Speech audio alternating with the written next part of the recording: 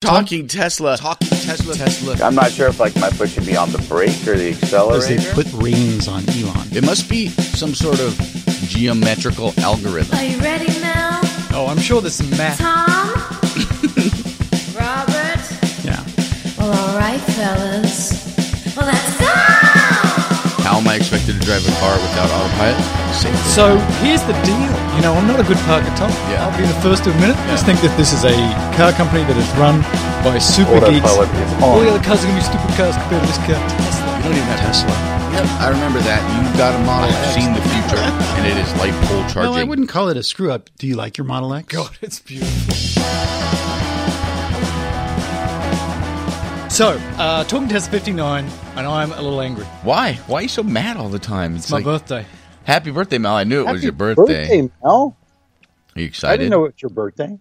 It's just another reminder that I'm getting old. Yeah, Yeah, that's but what birthdays are by their very nature. There's no longer any excitement that you had when you were 6. Oh, I'm 6 today. I'll probably get a cake. No, you're in your 50s, and now you're just diving deeper into them. There's no escaping the other end. We're all going to die. It's meaningless. Oh, my God. What is the point Talking- of it all? Talking Tesla 59, the existential crisis. But I have one birthday wish, Tom. Oh. Robert, one. Just one. Can you guess? I really don't want to. Does it involve falking wing doors? No, it involves Oh. a certain orange-haired man not winning tomorrow.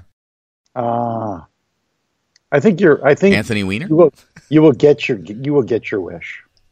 I'm calm and relaxed about that one. Oh, really? I'm completely effing freaked out that he could win. Robert doesn't watch the Sunday morning political shows. Now, you clearly. watch too much news. It's just, when I get this newspaper, shall I hold it up? Or no, it's going to make noise. When I get this newspaper, the first article I read is the third one on the list. And you know what was exciting this morning? What was exciting? When I read the third article on the list of the Wall Street Journal, which I try to read whenever I'm away from home because I have to come clean. I'm not a subscriber, but I do like reading it. I don't want to feel too Republican, though. I like to read both sides of the spectrum, though. And it says, new cheating allegation broadens VW crisis. And I saw that as I was getting my coffee and my quiche, getting ready for Talking Tesla here in San Francisco, and my heart leapt. Not that I want, anybody to suffer, but I want their sufferings on the planet to be exposed. That's terrible. Hopefully it'll result in some more cash for EV chargers in the end. So No, but the point is that they're just, it's just another freaking corporation doing the wrong thing. And it makes all of us think, we don't trust them. we don't trust corporations. We don't trust government. We don't trust each other. Oh, the world is destroyed. It's like, I'm 52 years old. No. Oh, my God, you're 52? No wonder you're bummed. That's old. The only way I feel better is knowing that Robert is older than me. Oh, that is very mean-spirited. All right, let's move on. Let's talk about some fun things. Please. Let's talk about version 8.0 update. So I don't understand these updates. You get them a lot. Every few weeks you get an update. But they fixed the radio finding problems that I was having a few weeks ago. It's lovely, isn't it? It's so much better. Clearly somebody goes, oh, oops, we forgot to make it so you can actually find things. Let's update that. It's really nice. And even Elon tweeted about it. I think it was about this. Somebody was complaining, I can't find my favorites and I can't do this. And then magically, boom, I can find everything again. Thank you, people of Tesla. I don't have XM radio on my Tesla. Well, it was working. I couldn't find anything. Nothing I could find. Now I find it all very easily. Can you find us still? Yes. Oh, ladies and gentlemen, boys and girls, I don't know if we've stated this for the record, but we are on TuneIn. So therefore we are on the Tesla. So you can go to your Tesla. Mm-hmm. You can go to TuneIn. Should I go now? No. We're doing a show. Okay, good. And then you look for podcasts, put in Talking Tesla. Boom! There we are in all our glory. You might be listening to it on your Tesla right now. I haven't tried this yet, but and by the way, it only took a couple of emails to get that done. Thank you, Cece. A couple of hundred emails, but yes. 100, exactly. And so I don't know if we can be scrubbed now. I don't know if you can scrub Tom, right? You want to scrub Tom? I would love to do listening. that. Talking Tesla without listening. Tom. Yeah. Well, we can make that happen. Wow. Scrub back so you can hear Tom again because he's typically right. See, that's a half full guy. You're a half empty guy. Oh, I'm 52. That's You need to terrible. get over it. You've had a pretty good 52-year run. The only way I'm going to get over it is if we finish this, I don't have to edit anything and I can go play golf. Okay, let's All do right? it. So try not to say anything stupid. For So example... maybe- I'm going to have to edit that now. And that. Maybe the goal would be to record Talking Tesla from the golf cart recording studio, and then between stories you can just go out and hit your balls. That's a great idea. You A can go golf hit cart your recording balls. studio. What is it? I'm thinking of like Rodney Dangerfield and Caddyshack. Yes. I like where you're going. Look, let's talk about the Solar City, the Solar City Tesla merger call.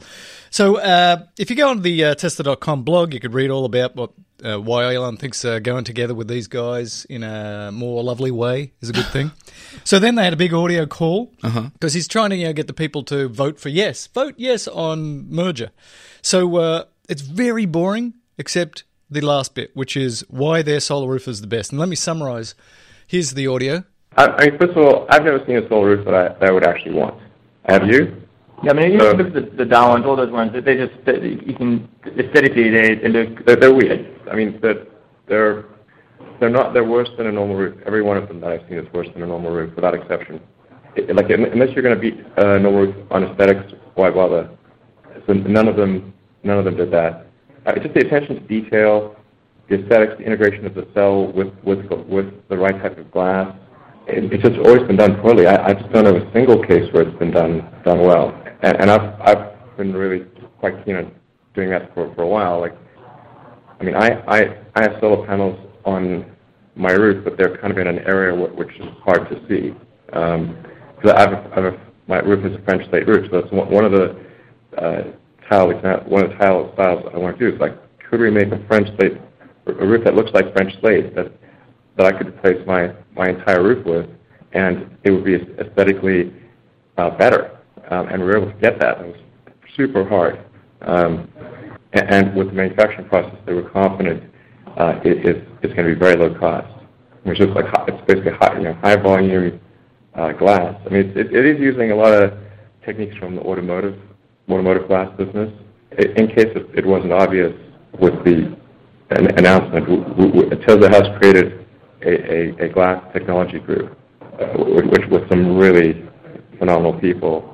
It's just like glass is not expensive. It's actually, in volume, glass is very cheap and very resilient. And then applying kind of the hydrographic, it's not exactly painting, but hydrographic coloring, also fundamentally an inexpensive process. Using the micro louvers to provide earth tone colors, also they're very low cost in volume. Like, none of these things are fundamentally expensive. I don't know why nobody's done this before. Blows my mind. The other area why the others have failed, ignore the aesthetics, just to say it was beautiful. Their distribution process is another reason why I don't think it succeeded. They went about creating the product, going through distributors who then sell to the installer, who then has to get installed. So you have multiple people in the value chain who each add a compounding margin, and then the end product was just too expensive. Yeah, exactly. It's just ended up being overhead and profit to the power. Yes. With a lot of inefficiency in this distribution chain. If you look at the fundamental cost, say what's the cost? Or just look at ground up analysis, like what's the cost of glass? Cost per pound, cost per kilogram of glass, including high strength glass. It's incredibly low. It's basically it's processed sand. How much would it cost to do hydrographic printing in volume? Also very low. Cost to reduce micro louver film in volume, very low. It's basically plastic, or very durable plastic. And then the tiles need to snap into a back-end skeleton structure, just like snapping in a light bulb. It's really simple. It's like, if you ask me why hasn't somebody done this, I don't know. I wish they had, and if they had, we wouldn't bother. But for some bizarre reason, they're not. Okay, so you heard that. Let me summarize in another way. Oh, please. Ours is the best solar roof. Nobody else's solar roof is as good as our solar roof. All the other solar roofs are stupid. We're winning again. So I was going to say, is Elon going to make solar roofs great again? He's going to make them great again. Oh, great. Yeah, perfect. So what do you guys think? I have questions. I was trying to wrap my brain around the whole, little tiles. You throw them on your roof. You've got little eaves. You've got little sections of your roof that are always shaded, like never in sun. What's the deal here? Are we going to be, or is Tesla, Solar City, battery conglomerate going to now be putting panels on every square inch of roof that have, or I should say, tiles on every square inch of your roof that have the solar cells embedded? Or do they have like dummy tiles? So like if you have a section of your roof that doesn't actually face the sun, like it's between two, what are those things called? Peach trees? They pop up on your roof, and dormers. If you have got a couple dormers on your roof and the section in between is never in sun, why waste, panels? Unless they can make them so cheap that they can cover the entire roof, and you can even glean a few photons from the dark sections of the roof. And how does that compare to actually throwing panels facing bright sun on the south-facing roof? So in other words, if I have a house and I have a huge roof and a whole big section of it faces directly south, would it be better to just put panels on that roof because they are, edge to edge making electricity versus a whole lot of these tiles that have a lot of section that isn't solar panel, that isn't PV? And so I wonder, is this going to be a play for Solar City? They're going to come out and look at your roof and they're going to say, hey, you've got such a great south-facing roof, you should just put panels on it. Or are they going to say, we're just going to commit completely to these glass tiles with the PV cells in them? I think that there's lots of unanswered questions. How efficient are these things going to be? I don't think, you're not going to cover your entire roof with solar cells if they're going to be in the shade. So I'm sure that they'll just do their modeling and they'll say, we'll put solar shingles over this bit and just normal shingles over on that bit. The good thing about it is here in LA County, I don't know if this is true everywhere, you have to have a 4-foot setback from the edge of your roof. So you've got this big giant roof, but you have to have 4-foot setback because they want the firemen to be able to walk around them instead of over the top of them. Looks like you can just walk on the top of these puppies, so maybe you can shove more stuff in there. There is how efficient? We don't even know how efficient these are. They didn't say. They did say that they thought that the panels themselves would lose about 2% of efficiency with the amount of loss of the sun going through the panels. And then I have some other questions. Some of the panels, like the rounded Mediterranean tile-looking panel, yes, when you see those in situ, as it were, in the site that's on site, right? There are by nature little shadowy areas, like because they're not flat, they've got big lumpy bits. Because they got lumpy bits, right? And even 2 of the 4 had some kind of dimensionality that caused, see that? Like little tiny edge of shadow on the edge of my finger. Tom's showing us with his hands. I know you can't see that on the radio, but little tiny shadows, and shadows are bad for cells, and they're not little mini cells with microinverters, although they may be. They're basically just glass panels with solar panels underneath them, right? It's not embedded into the actual tile. So to me, it's interesting. So do you think that there's a lot of people out there who are like, I just don't like the way solar panels look on my roof, and that's why this product is important? I think there's a lot of people who don't like the way solar panels look.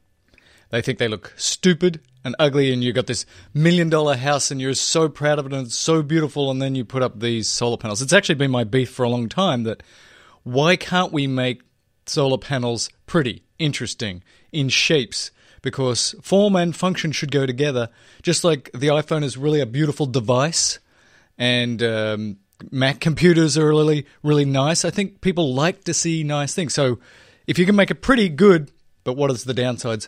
We still haven't heard all of the downsides of this stuff yet. Right, and we don't know how the sun is going to affect the glare. Like your house, for instance, is on a very busy corner. If there's all glass tiles, there's going to be a time of the day where the roof and the sun are just glaring a mirrored type thing back to someone on the ground, potentially? Potentially, but maybe their little louvering stops that happening. I think that's what they were suggesting. Maybe. But it can't be any more than my giant panels out the front right now. If you listen, you can hear cars crashing right now. It's all because of my solar panel. And school children and puppies suffering in the mix. And the stock advisory firms are split pretty much down the middle from the few that I saw about whether or not to approve this deal, right? So right now there's Tesla and there's Solar City. But the stock advisory firms there's two of them, and one of them nobody pays attention to. And the one everyone pays attention to, what is it, IHS or something like that? They're the ones that everybody pays attention to, and they were expecting them to thumbs down the merger, but they actually thumbed it up. So that's actually quite optimistic for the merger. My scientific review of the solar roof, by asking people whether they want a solar roof after they saw this event, people who don't currently have solar panels, to a man and a woman said, "Oh my God, they look so beautiful, I want that." But this product is only for people who need a new roof as well as new solar panels. Exactly. 5 million people a year. Okay.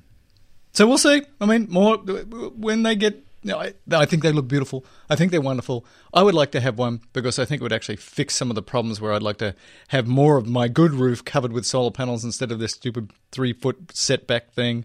But I had a revelation this morning, a very disturbing revelation. Birthday revelation. I was thinking about, I don't have a lot of south-facing roof where I have solar panels. And I was just looking at my production, because I've said before I think I make half the amount of energy in the winter that I make in the summer. I was incorrect. I make a quarter of the amount of energy on the one set of solar panels in the winter than I do in the summer. So I can do 40 kilowatt hours a day at the peak of summer, and in the dreariest, darkest part of winter, 10 kilowatt hours a day. It's upsetting. It's a problem with the way you're oriented your panels. If you've got shading and stuff, it's a big problem. That's right. The shading, right? So Shading's big a shading, problem. little shading. So I'm assuming that they've worked out the shading issues with these tiles, but time will tell. Yeah. It's there's a lot. It's also the pitch of your roof, right? Where we are in Southern California, I think it's around 32 degrees. If that roof is angled, you want the roof angled so that it sits perpendicular to the sunshine at the top of the day. And so as solar panels have dropped in price over the last 10, 20 years, these details are becoming less and less important because the cost of the panels are going down and down and down. So just throw solar on everything with the cost of the panels going down, and then you can make enough electricity without having to worry about which direction your roof is facing. Is it due south? Is it a little bit towards the west? Because in one area of the city you might have more fog or overcast in the morning versus the evening. You know, it's like just do away with all these details by making the panels cheaper. Yeah, I think that's true, but that basically says for me, like if I want 100% replacement all year round, I'm going to have create 4 times as much energy in the summer than I do in the winter. What am I going to do with that extra energy? If everybody's doing that, where do you put it? Maybe you just switch them off during the high peak periods. It's an issue for renewable energy. It's an issue for solar, that this intermittent nature and this change during the year. And I had some people really going off on the interwebs about it. But I thought to myself, yeah, there are challenges. But there are some challenges with burning coal and destroying your planet too. So we should put that in the mix. That is challenging. So the Model 3 has got a big hole in it. What? Yeah. Where is it? Turns out it's got a big hole in it. What, is it in the bottom? No. Where the battery is? No, not in the way the battery is, No, Tom. it's not there. It's not the ozone hole. It's not the ozone hole, no. But according to Seeking Alpha, if you're going to make the factory run really fast, right? Elon says you've got to, have a dreadnought, and you've got to have robots go really quickly. And robots are really good at putting sort of big things together, and people have always been sort of in there putting little things together when they build cars. You know, Yeah. put the little bits. The knobbly bits. But the knobbly bits, exactly, Thomas.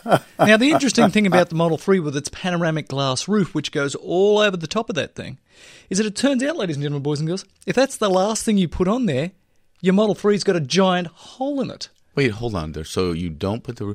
But the question is, this is a great article about robots getting in there and doing the nitty of the gritties. Yes.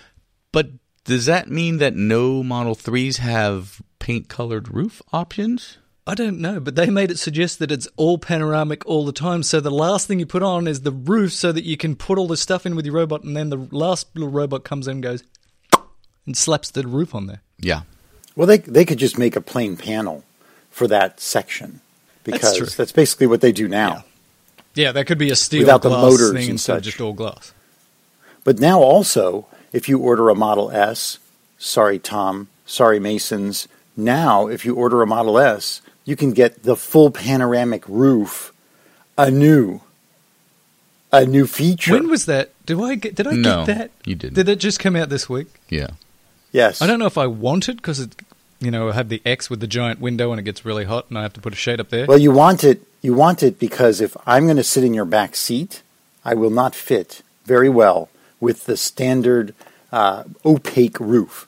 It's actually when you put in the panoramic roof with the sunroof, it actually gives an extra 1.5 inches of headroom in the back seat. You got out of that one. But you don't have to drive I don't Robert have to around. take Robert anywhere. Well, the Good other work, thing that's buddy. interesting, so that I have to go check it. Maybe I can add that option. I'm really not sure about these panoramic roofs because as I was configuring my S and looking at them, I was on the forums and some people saying this is just not a problem. It doesn't get hot. And Elon himself sent out a tweet, said, look, I'm pretty tall and I'm very fair-skinned and it's not a problem I drive around in Southern California. However, other people on the forum saying, yeah, you effing kidding me? In the middle of summer, on a hot day, your head is like burning. You have to put shades up there. So there seems to be some confusion. In the X, we have the big panoramic glass thing. And for my wife and I, not the tallest of people in the world, and even our heads burny, hot. So we have to put some shades in the middle of the winter. Although in the summer, in the winter though, we've taken it off and it's gloriously large. So what I will say for you is it doesn't work for you. That's all you need to know. Like that Tom! actually doesn't work for you. You shouldn't get it because you've done it and it doesn't Failed. seem to work. Well, I'm going to do it anyway, but I'll just realize that for a significant part of the year I'll put up a shade because it's so nice in the winter right now to just have that glorious glass. Glorious. So the glass roof is an option. Let's see. For cash, it's $1,500 extra versus the sunroof, which is $2,000 extra. So I imagine, and from the picture I can see, it actually looks like one large piece of glass that is seamless. You would have a seam if part of the roof picked up and moved back to make it a sunroof. So I think it looks really slick. I personally chose the opaque roof because I just despise having sun on the back of my head and neck. But talking with people who live in places like Phoenix, Arizona, where the temperature is 120 degrees many days of the year these days, they just have had it coated or covered with that ceramic material that you can get to either dim your windows, like shade your windows, but they even have ceramic coatings that are clear. So that just reflects more heat. And maybe they're upping the game with this glass, or maybe you just add that as an aftermarket $200-300 option. Well, now that we've talked about our pluses and minuses of glass, we should get to the point of this article, which is the big giant hole in it is so the robots can get inside and put the thing together, taking big giant modules of things, like all of the other stuff gets built sort of outside and you put it in and click it together like a giant Lego is my guess. The other thing I noticed in some of these photos, no C-pillar on the Model 3. It looks like there's no C-pillar. Like that was one of the things that on part of this article mentioned was that without the C-pillar there's a little bit more room back there. So I thought that was interesting. So how's it going to work in a rollover test? I think it'll be fine. I mean, it does narrow out very much there, so there's a lot of structural integrity happening. Anyways, Robert is going to disagree with me right now. Yes, Tom. So the C-pillar is you can't make a car without a C-pillar. I can. Because the C-pillar is that part of the metal that sits between the rear window and the rear side window. And I'm looking at it here in the pictures from the Tesla soccer game. So they have no B pillar? So there's no center pillar? What pillar is missing? No pillar is missing. It's a pillar of a car, man. No, there's all the pillars are there. I can see all the pillars. You need the B pillar for the side view forward-facing camera. That's where they're putting the side view forward-facing camera. All the pillars are there, Tom. And you, too, are a pillar of knowledge, but not on this topic. So the other thing that Elon tweeted just recently, over the last few days, was somebody direct tweeted him and say, well, since you've got such a beautiful big panoramic glass roof, why don't you put some solar panels in there? And he said, yep, probably going to do that on the Model 3. So now you're going to have your beautiful glass You can have your solar panel in there, and we've done the math before and other people have done it. You might be able to sort of run your air conditioning, keep your car cool, and maybe even on a sunny day, add 4, 5, 6 miles of range if you parked it outside. Not a lot, but hey, may as well use it if you got it, if it's cheap. I'll clear something up from the Do some clearing. from the Seeking Alpha thing. There is a C-pillar. What they did was a radical redesign which eliminates the roof structure. So that's where that glass is, right? So there's usually a beam that runs across the roof from the two C-pillars, and that beam is gone in this design. So there's no structural to the roof, which allows you to have that big glass window that goes all the way to the trunkish So area. pillar, but no crossy beer. Right. Crossy No bar beam. bit. Pillar, but no beam. Well, there you go. All right, ladies and gentlemen, boys and girls, let's talk about the Bolt. Want to talk about the Bolt? One final suggestion on So- this. When you look at these pictures of the back seat, right, they have these really beefy headrests. I wish only they could have a feature that you could lean the headrest back, like in the planetarium.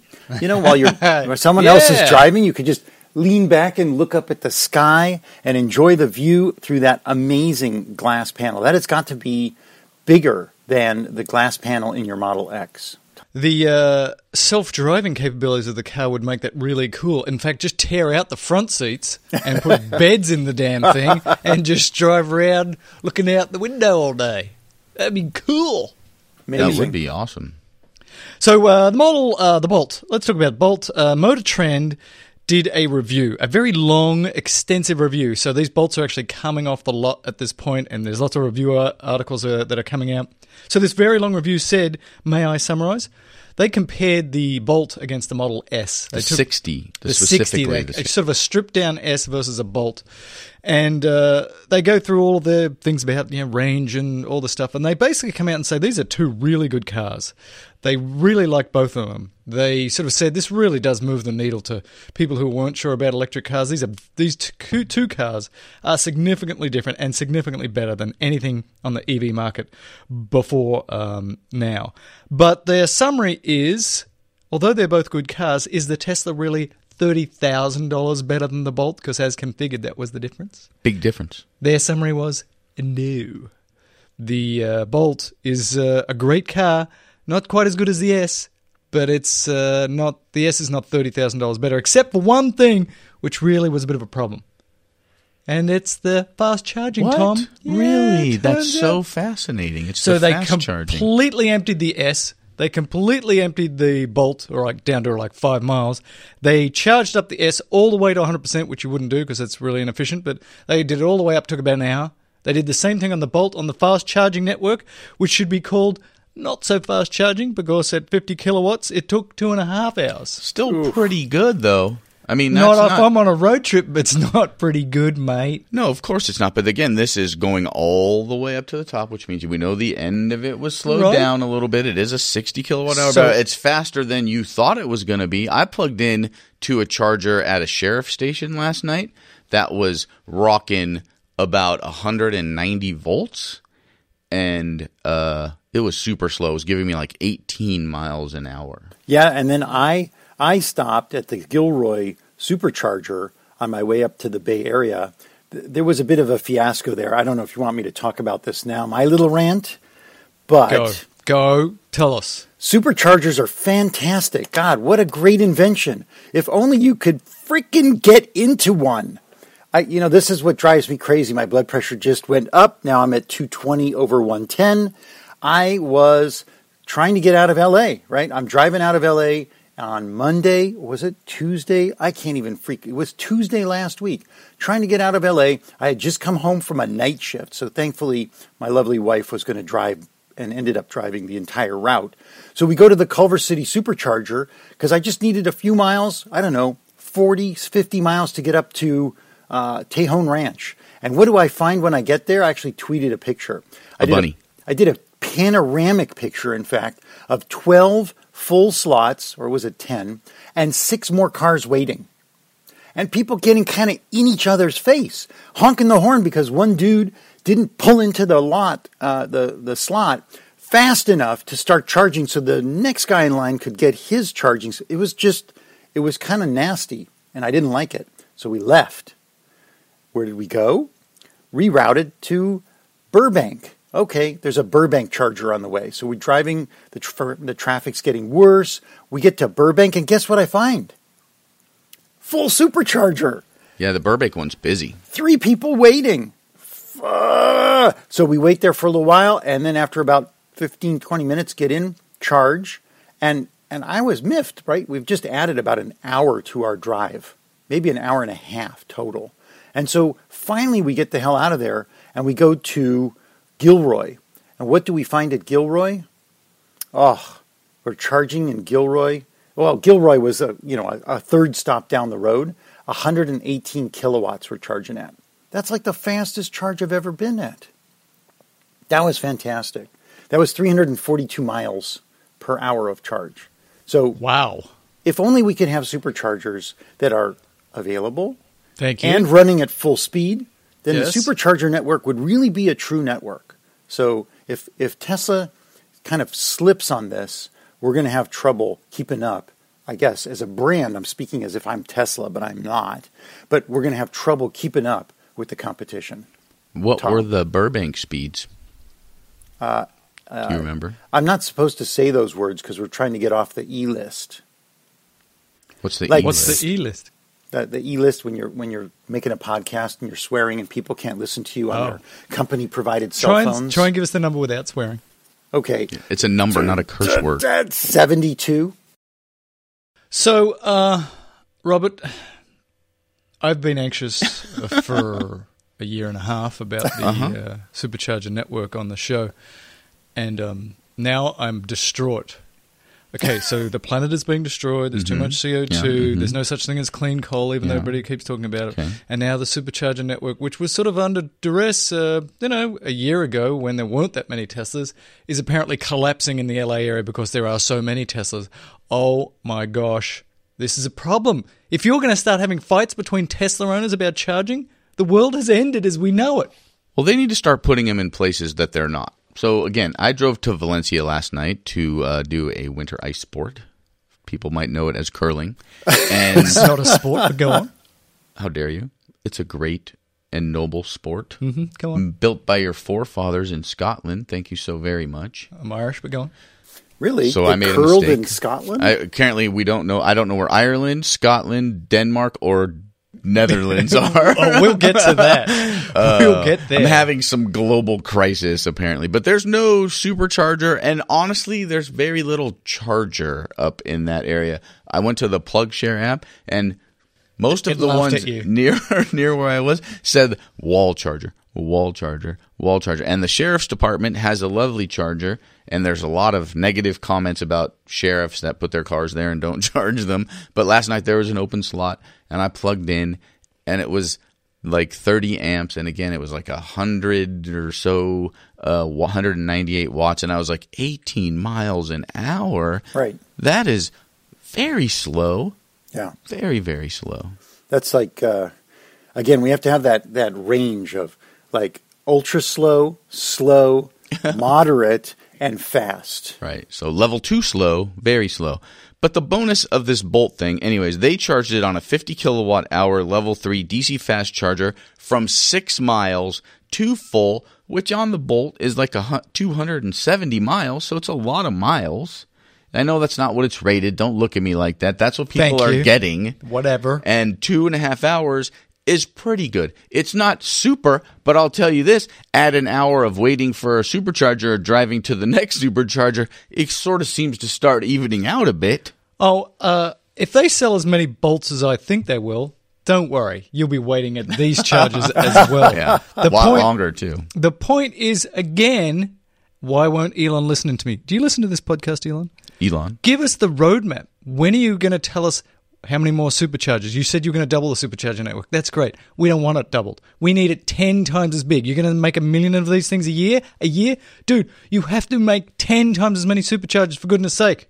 Is this where we need an order of magnitude more Thank superchargers? you. In fact, that's exactly what we need. 10 times as many.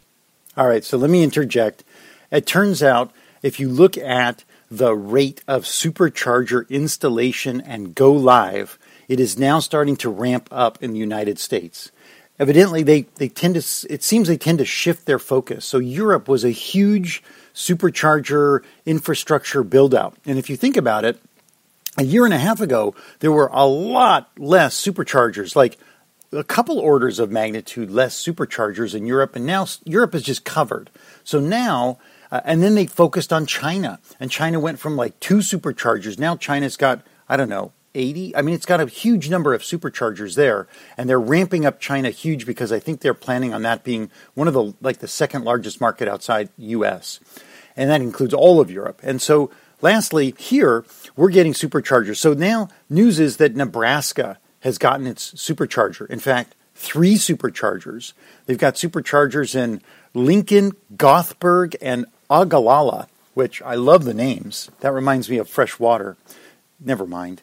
Anyway, so now with the superchargers they recently added in Iowa, you can do the whole I-80 corridor. So you can drive from Denver to Chicago all on supercharger without having to do any like runarounds and longer trip runarounds. So that's really good.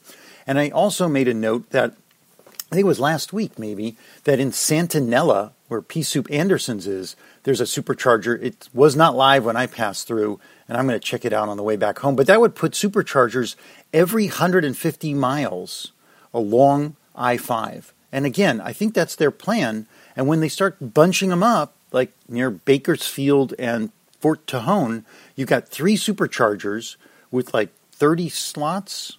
It's about 30 slots within like a 15-mile run of the highway. That's what we really need to see.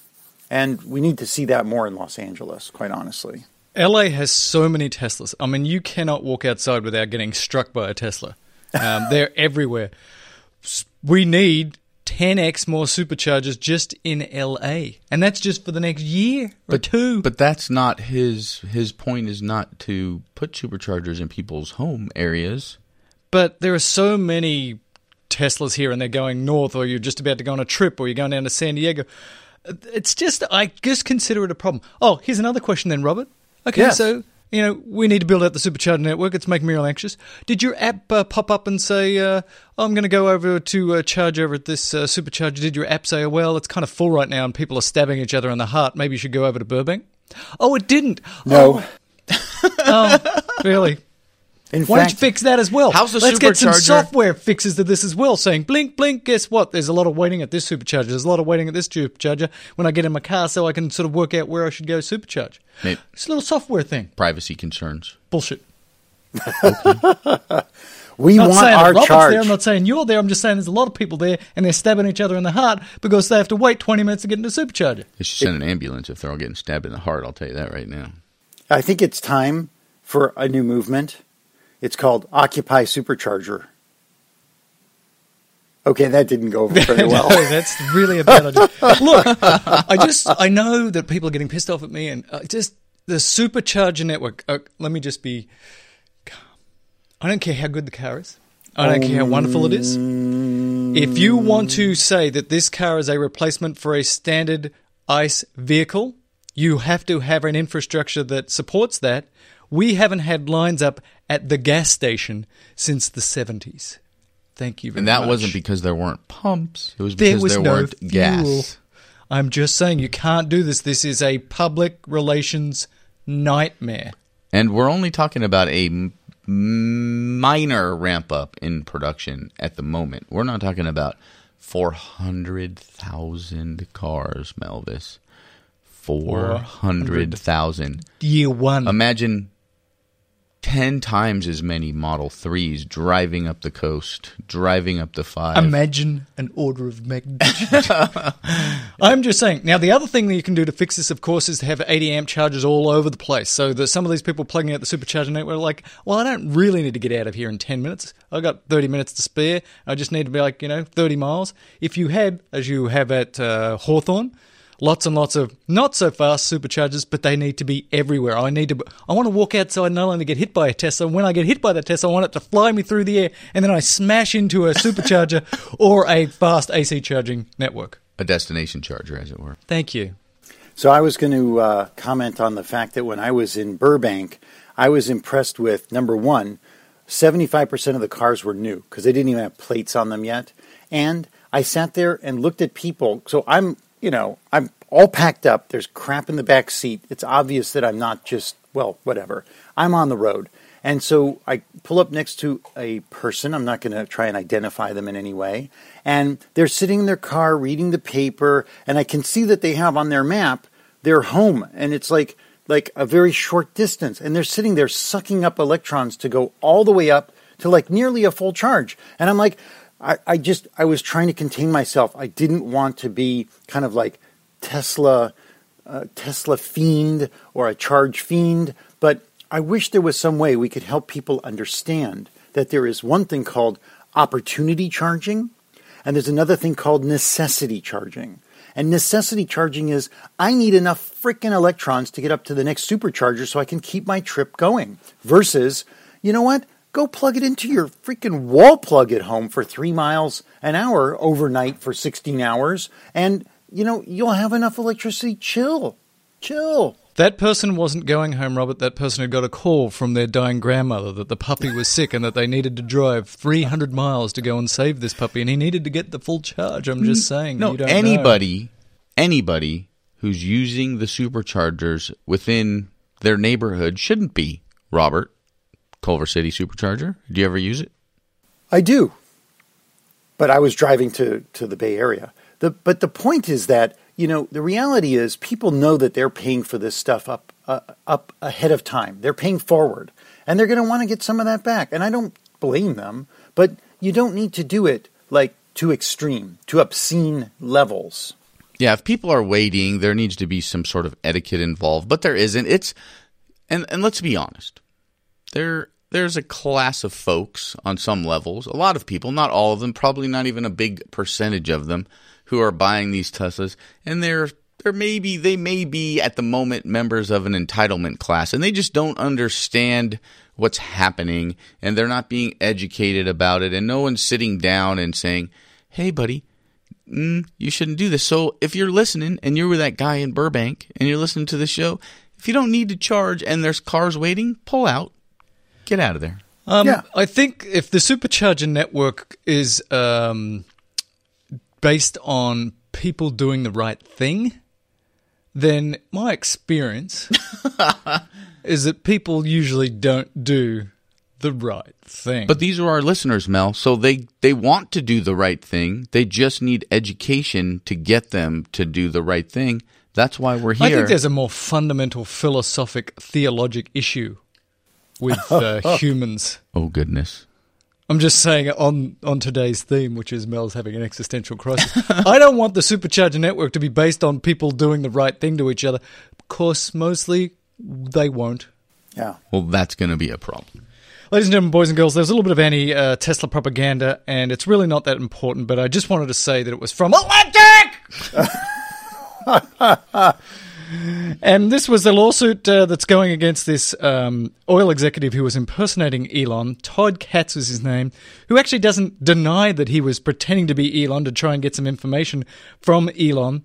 But he says, you shouldn't sue me anyway because, it's not that big a deal. So this idea of corporate espionage, people going after Tesla, it's bad. Tesla's trying to do the right thing. Corporate espionage is not new, but come on. This guy, he's a stupid idiot. What's really effed up about this is, two things, really. The first thing is that Tesla tried to figure out who this dude was. So they sent an employee, at least this is what's alleged, sent an employee to the local Best Buy. I'm loving this. And they popped into a cell phone at the local Best Buy, and they looked this guy up. They looked up his Twitter account, and allegedly the person from Tesla was able to crack into the Twitter account to find out the information of who was behind it, which I thought that was pretty cool, although maybe not so, legal, but the courts will read this out. The thing that really bothered me the most, though, were the aliases this guy Katz used. Did you see that? What were they? Elon Madoff. And he also used Enron Musk. Yes. And this is at his Twitter account called @ValuationMatters. But this was really quite a smeary scheme and really low-handed. And I I would bet that the oil execs are not doing this to each other. Who knows? Look, Elon went on a Twitter storm, and we talked about it. He recommended the panoramic roof. He thinks it's amazing. In addition, we reinforced the surrounding body structure and improved safety. We were already 5-star, so I was a bit worried about that. If you got a whole glass roof, is that going to be bad? And he said, no, it's going to be fine. And then in a direct tweet, as we talked about, he suggested that they could put solar panels in this panoramic roof. I just found it interesting, ladies and gentlemen, boys and girls, that Elon goes on these tweet storms and just like goes off. And it was a tweet storm last week. We should also note, ladies and gentlemen, boys and girls, since we're talking about now you've got this new panoramic roof on the S, that Inside EVs said that the P90 has been killed. It's dead. Which leaves a huge gap of $40,000 between the 90D and the P100D. So when are they going to drop the P from the 100D and bring it in at a cost that is less than $40,000 more than the 90D? So you're suggesting there'd be 200Ds in this scenario? Yes, I think one without a P. Yes, I think what you're going to see is that they'll probably drop the 90D and you'll just have a 75 with a software limited 60. You'll have 100 and it can be software limited to 90, although I don't know why you would bother at that point. And then you can have your P versions of those things. So that'll just sort of make the SKUs a little easier. Do we need 3 options? Do we need 4 options? How many options do we need? Well, there's a science behind the 3 tiers of pricing, obviously, right? Yes. You have that middle tier, so you drive a lot of people. Some people get driven up, and most people are like, I'll take that middle one. Exactly. Right? Like there's like actual purchasing science into that. So getting rid of that, maybe this is the interesting thing. It doesn't get rid of it, but in this giant car manufacturing situation, the efficiencies or the increased sales may not make up for the deficiencies in production that would arise from having so many options on the line. Yeah, I think because the battery is so expensive still, the difference between a 60 and 100 is an enormous amount of cash. I wonder how it will change 5 years from now if there's a huge difference. There isn't a huge difference that all of these cars, as we've talked about, might just have a giant battery, but then the downside is the weight. Right. You're not going to get a situation where they're putting 100 in every car and there's a 60, 70, 80, version. That seems a little bit silly. But I actually don't understand why you think having a 90 to 100 doesn't make a whole lot of sense. It's still an additional $5 or $6 grand as of right now. Well, it doesn't make sense to me because it's not that much range difference between 90 and 100. So I can see a difference between 75 and 100. I can see a difference between 90 and 120. But 60, 90 and 100? 60 and 85? 60 and 85? Yeah, I don't know what that magic number is to make it worthwhile, but If there wasn't a Model 3 coming, I would say why not have 60, 80, and 100? In other words, spread them out evenly. I've been coaching a few friends this week through purchases of Teslas. It's sort of like raising a child, kind of. It's actually enjoyable, but also frustrating. But I've been on the website looking at details on Tesla a lot lately, and I think that the ability to buy up after you've purchased the car is a really strong mechanism. So people are choosing a car and they're saying, wow, if I can choose, the 90 and not pay money up front for the 100, but later upgrade the battery by software, that really turns people on, because the reality is that once you get the car, you kind of want more, right? That's what I've told people in the past. If you're getting the car and you're not sure if you want the tech package, I say get the tech package, because you're kind of going to want it later because it's pretty darn cool. Same thing for the air suspension. So if people can just click that on for another $3 grand, $4 grand, I think that's awesome. But the price you pay to click it later is pretty substantial, right? Like for the autopilot program, it's $8,000 now and $10,000 later. And that's 25% interest rate, or 20% interest rate. It's a big amount of money. And, but people seem to be really charged up, and like that option. Well, it's the other thing to talk about then is the max capacity of the battery, and it goes back to the supercharger. So Elon has suggested in a tweet a few weeks ago, 100 is probably where they'll top out. But again, a way to help resolve some of these supercharger issues is have a larger battery, so that for common commutes like LA, San Francisco, if you had a 120 kilowatt hour battery on that thing, you could drive the entire way, charge up at home all the way, and then drive all the way to San Francisco and plug in at the other end at your hotel and charge there and not have to use the supercharger network at all. That's another reason to have a bigger battery. I hope they don't stop at 100. So what you're saying is that way all the S drivers who have the big giant batteries, they won't have to stop, and only the Model 3 drivers will care about the supercharger network. So screw them? Is that what you're saying? I'm not saying screw them. You need to do both. I'm just saying to relieve the pressure on the supercharger network. I was just testing you. I just wanted to see where you were I hope with to that. be a Model 3 owner. I don't want to screw myself. That's weird. But I'm just saying that's another way around it, right? That could reduce some of the strain. I'd like to go back to that. You hope to be a Model 3 owner. So again, is the plan still when the Model 3 comes out, you're getting rid of the brand new S that's currently on order right now and going back to the Model 3? The torture that I have right now is quite substantial. All right. I was just curious. I put an order in, and they're building it. Yeah. They took my $2,500 deposit, said thank you very much, cashed it. We appreciate it.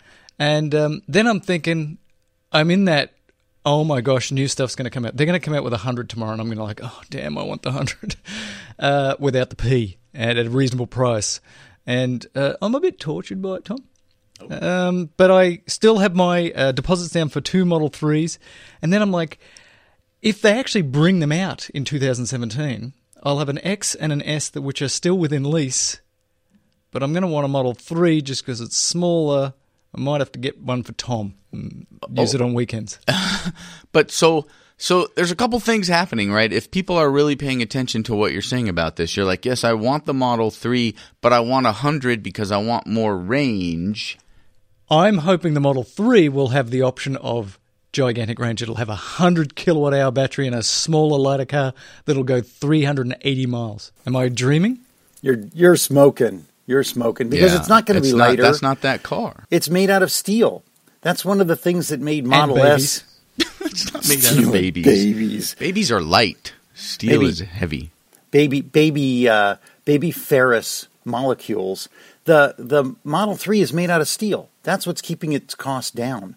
And the reason that the Model S was able to go as far as it could was not only its aerodynamics, but the fact that the whole freaking thing is made out of aluminum, which is really expensive to manipulate. And really, it's a testament to Tesla's engineering and production that we're not having problems with the structure of the car, right? That whole thing they got. They just didn't get it on the Falcon wing doors. I wish we knew. Maybe we should have a Model 3 reveal event, perhaps, for example, to say just exactly how much range is this car going to have, what are going to be the options. Could we have that soon? But let's assume we're never going to get to the point, maybe not never, but within the first couple of iterations of it, you're not going to get a battery that's going to get you 320 miles or 318 miles or whatever the max capacity of the S is currently. What say you now, Doctor? 5 to 10 minutes ago, it wasn't a big deal. When Robert talks about people stabbing each other in the heart at the supercharger network, I would kind of like to bypass the supercharger network because it's happened to me a few times, and I find it distressing. I'm tired. I'm driving back from a trip. The supercharger network's full. Everybody's waiting. And you're like, this is a pain in the butt. Boy, it'd be nice to have a battery that's 400 miles and just blow on by and charge it home. Right. You're a range guy, not a luxury guy, but you're a very, very definitive range guy. Always have been from the very beginning of this path of EV-ness. Like the range. Right. So again, I don't want to speak for you, but you ain't getting a Model 3. What? Are you saying probably right. love you long range, love you long range, love you long range? Good one. It is true. It's we could do sort of a poll on that. What's more important to you?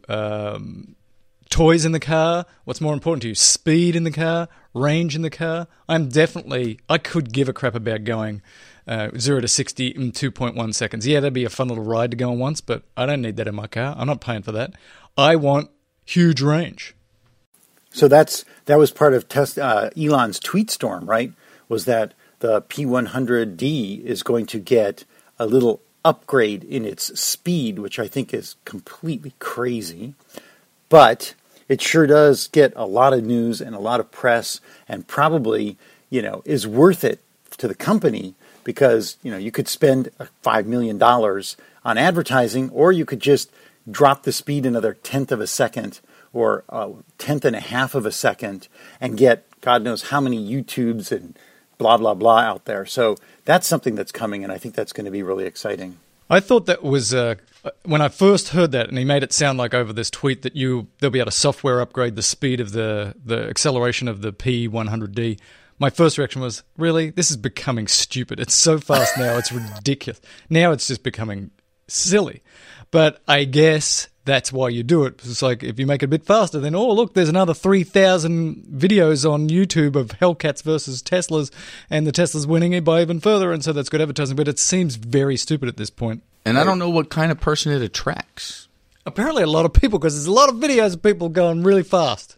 Guys who would otherwise buy a Ferrari, a Lamborghini, a Maserati, top end, an Aston Martin. I mean, there's not that big of a market, but already we've seen Tesla outstrip the major luxury automakers like time and time again in sales. Those are guys parked at the Burbank Supercharger, just for the record, waiting to go 2 miles to their house. Well, then we could probably drag racing. Sorry. We could probably predict that the next supercharger is going to be installed in Brentwood. The next one after that in Beverly Hills, South Bay, and then in the Agoura Hills and Calabasas. There's a reason that you shouldn't have a car that's faster than the current Tesla, and it's from Jalopnik, and it is a Model S, which crashed in downtown Indy. I was just in downtown Indy, and there are trees there.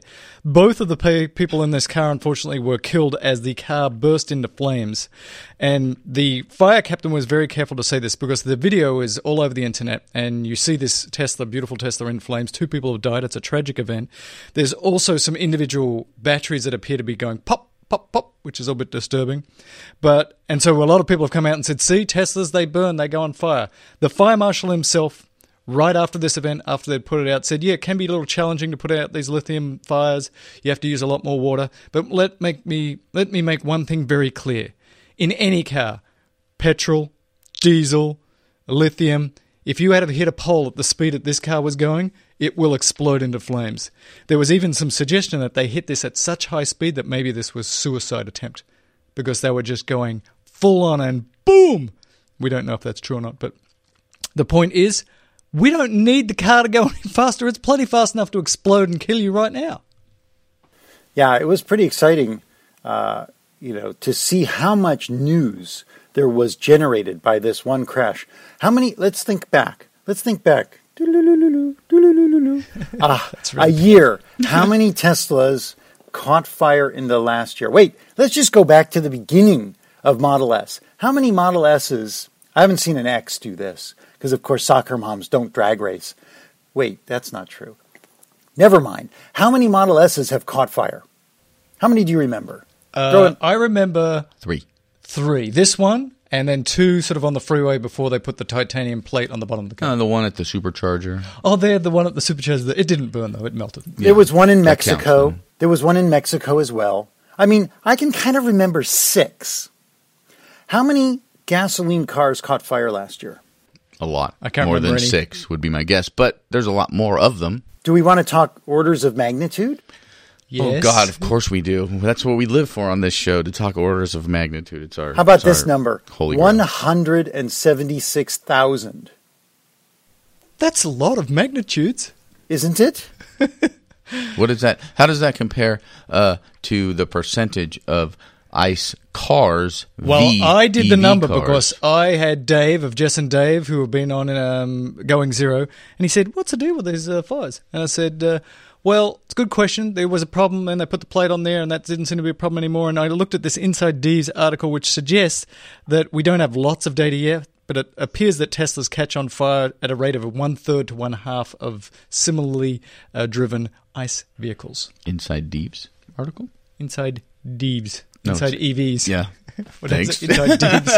Inside EVs. So Sorry. these appear to catch fire significantly less Half than the gas rate, cars. you're saying. Half Half the rate. or even less than that, potentially. Yeah. Because since they put on that titanium thing, which seemed to be a problem. You're at freeway speeds, there's a metal object on the ground, and you smack into your big battery that's on the bottom of the car. There was a couple of fires from that. But they fixed that by putting a little titanium shield on there. Yeah. So, and an aluminum crush plate. So an aluminum crush bar. When does BP buy all of the media stations and really just start pushing these Tesla Fire stories? If I was BP, if I was one of these people, what I would do is I'd buy a whole bunch of them and I'd crash them at very high speeds. Autonomously. Like put an entire tank of gas in the frunk. So when the car smashes, it flames out. Wow. It's probably people are going to try and do that. But hopefully our fire investigators will be smart enough to figure that part out. Speed kills, ladies and gentlemen, boys and girls. I do worry about that. That's honestly why I kept saying I don't want something that can accelerate that fast, because I don't want to be one of those people who accidentally slips there from the brake to the accelerator. Now I'm going at a tremendous rate of speed, and then I get confused and I don't know where the brake is. And right, my car accelerates plenty. 0 to 60 in 5 seconds, which is what my car does. Feels like a rocket ship.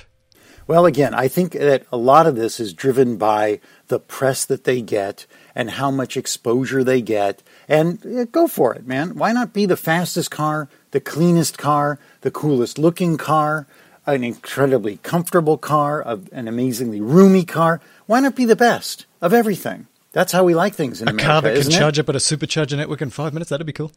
The meltiest car. The meltiest car. Home energy storage. This is from Green Tech Media.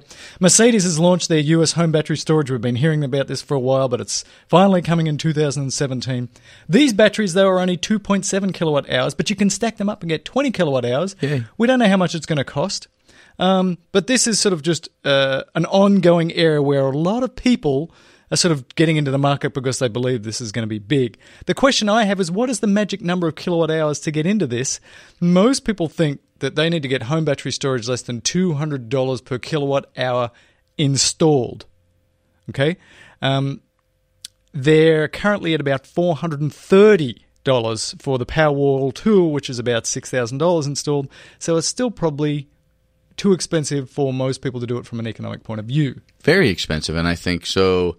At 200 kilowatt hours, I did the math for the average home, which uses 30 kilowatt hours of energy a day, and it's about a 4-year break-even point at 14 cents per kilowatt hour. However, that's not really a price a lot of people are paying for the difference between their peak and normal energy, right? So you're talking maybe 2 or 3 cents difference. So the break-even point becomes astronomical at that point. Well, it depends because, as an example, Grandpa, living down the road here, Grandma, they get electricity from a group that is about to change their tiering, and the difference between peak and off-peak is going to be more than 20 cents a kilowatt hour. Okay, so that's good. That point, these Powerwalls become very cost-effective very quickly. And in places like Hawaii, it can be 40 cents. Hawaii. It's crazy. Yeah, Massachusetts as well. But what's really important to consider is how much the energy differential is in region by region, as well as net metering. Because I think still net metering is the key to this right now. Arizona, Hawaii, Germany, places where you cannot net meter anymore because their systems, I don't know, for whatever reason, they don't want to take that hit. They want to, sell all the electricity that they can. They're, not Germany's sake, but Arizona's sake, anti-solar, and so was some other states. So this battery is going to go in those places. The other thing is, how much energy do you use at peak hour? So I don't tend to be home at that time of the day. And a lot of people who work don't tend to be home at that time of the day. All you're running is a refrigerator. So, big deal. When you get home, right, peak energy is usually like noon to 6 p.m. If you don't come home until 5 or 6, then you're running on low-cost energy, and you don't need to get this. Well, for most people, peak is after like 5 or 6 o'clock. That's when most people come home and they turn on their TVs and they put on the crock pot and they do all this stuff. So most of that is in the evening. But I guess the point is these batteries are coming down in price substantially. For some people already, this is cost effective. We had a letter, and I think we'll get to it later, which is about, but does this really get you off grid? And of course, I've talked about it 1,200 times. It doesn't really help a person get off grid if they have a big house with a lot of energy and a couple of electric cars. So if I use 30 kilowatt hours a day for my house, and I use 30 kilowatt hours a day per car, let me drive 50 miles or so per car per day, I'm at 100 kilowatt hours a day that I need. So this little Powerwall was really cool, was 14 kilowatt hours in there. It's not going to get it done for me if I wanted to be off grid. I need something that has like 200 kilowatt hours, and currently that is way too expensive for an individual to buy. Except, of course, if I was living in the middle of nowhere, I'd just add it to the cost of my house. But I don't. I can still buy the grid for less. I still think that this ignores the fact that more and more people are going to be having cars that have batteries in them, which would be a natural sink for a lot of electricity that you could pump out to your house. And what keeps any of us from doing that is the cost of the electricity at the chargers, right? So here's a bomb. I went to look online for some detail while we're talking here. And Electric, I think, what's it called? Electric! Came out just now with this article that says Tesla officially announces end of unlimited free supercharging. Excuse me? Hello? Tesla officially announces end of unlimited free supercharging. And they're going to start a credit program in 2017 where they give you 400 kilowatt hours of free supercharging credits a year with every new Tesla order. And then a, quote, small fee will be charged for supercharging after the credits are used.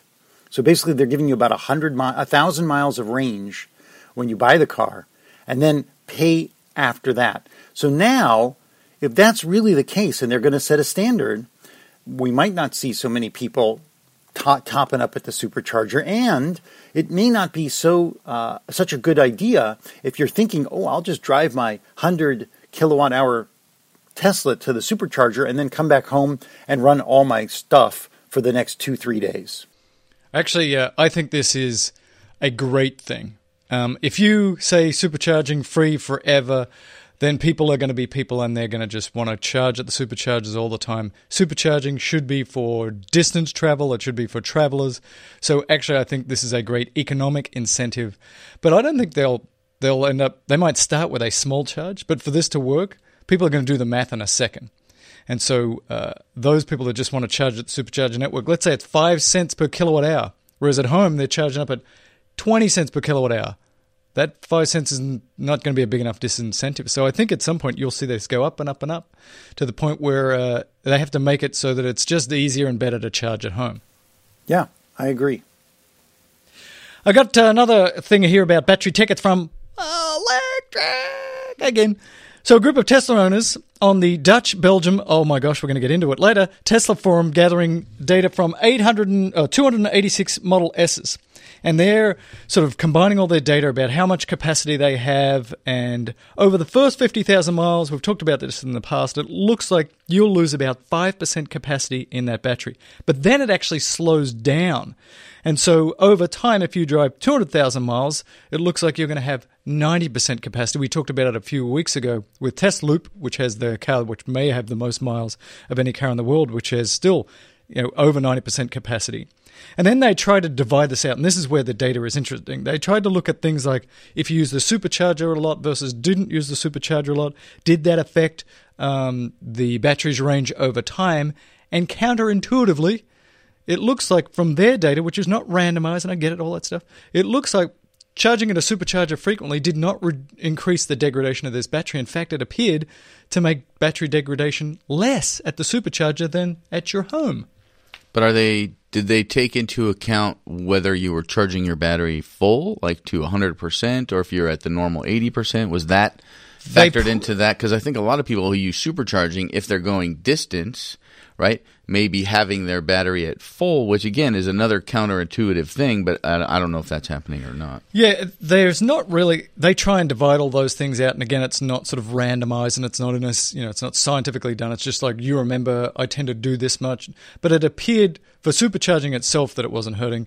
They did try and break out by whether you tended to charge all the way up, and again, they didn't really find much difference. So the concept was that the cooling, the car itself has gotten so smart that battery degradation doesn't appear to be an issue the way we thought it was going to be 5 years ago, that, oh my gosh, never fill it all the way up and never use a supercharger.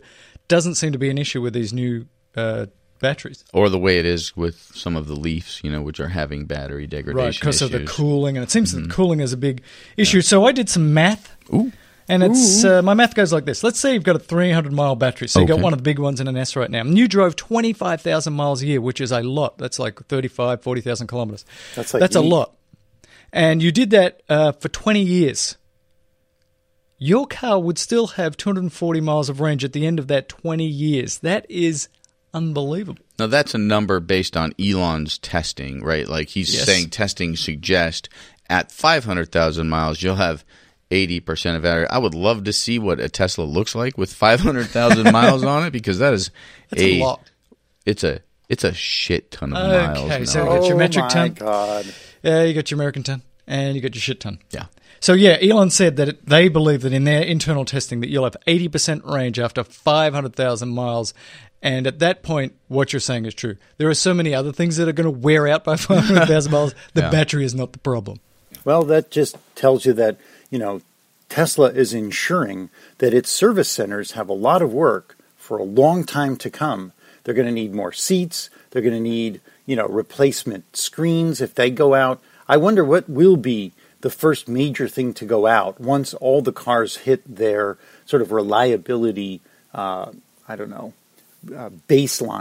Well, we've found that the first thing that broke was the motors, but they appear to have fixed that problem. Yeah, well, you also get into a situation where you have a lot of cars, potentially, a few, 100,000 of these cars, that have a lot longer battery life than actual car life, right? And we've talked about this before. What is going to be that long-term use for the batteries?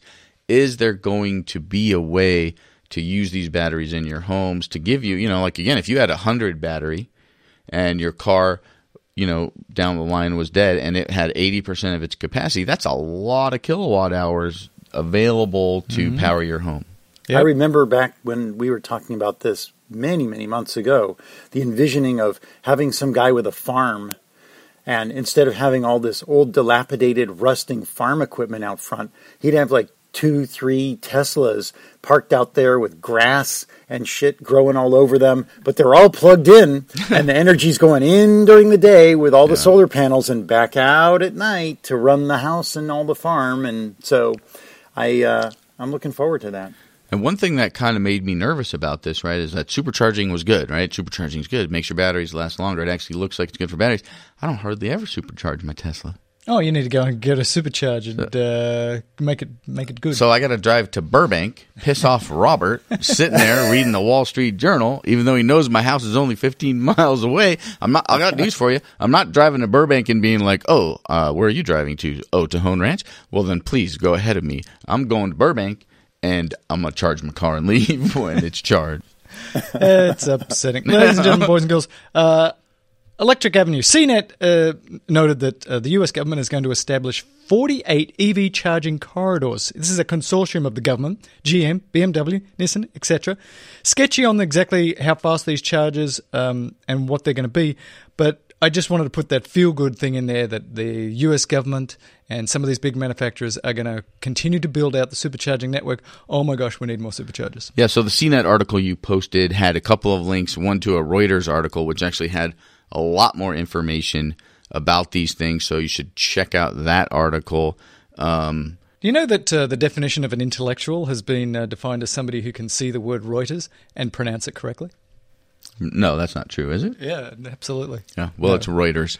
And so the interesting thing that I saw about this is that in the Reuters article, they talk about the state of California being a little bit more forward-thinking in their EV-ness, and they're saying that the state, all of the state-owned parking places, which I think is a lot of parking places that the state potentially could own in all of their buildings, and I don't know if the state park service is included in this, but 5% of those will be EV charge capable by the 2020.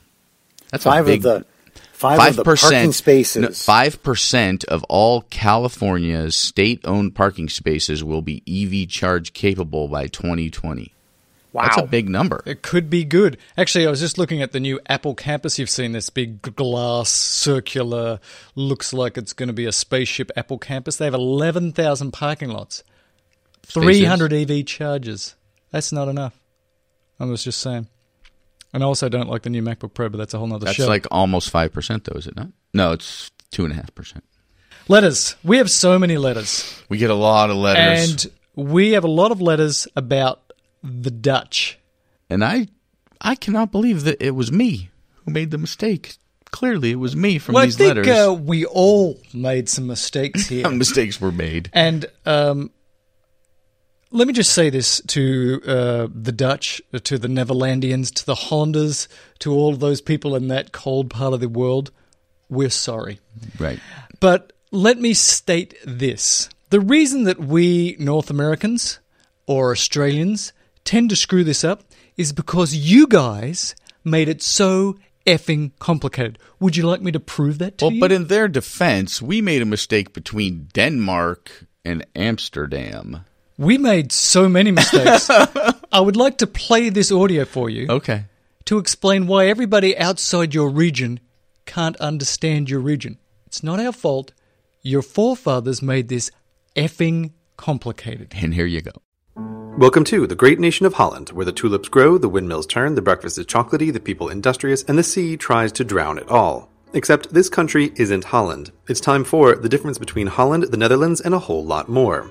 The correct name for this tulip-growing, windmill-building, hagelslag-eating, container ship-moving, ocean-conquering nation is the Netherlands. But confusion is understandable. The general region has been renamed a lot over 1,000 years, including as the Dutch Republic, the United States of Belgium, and the Kingdom of Holland. But it's not just history that makes this country's name confusing, because the Netherlands is divided into 12 provinces. Groningen, Drenthe, Overijssel, Gelderland, Limburg, Noord-Brabant, Zeeland, which, by the way, is the Zeeland that makes this Zeeland new, Friesland, with adorable little hearts on its flags, Flevoland, Utrecht, and here's the confusion, North Holland, and South Holland. These provinces make calling the Netherlands Holland like calling the United States Dakota. Though, unlike the Dakotas, which are mostly empty, save for the occasional jackalope, the two Hollands are the most populated provinces and have some of the biggest attractions like Amsterdam and Kokenhof.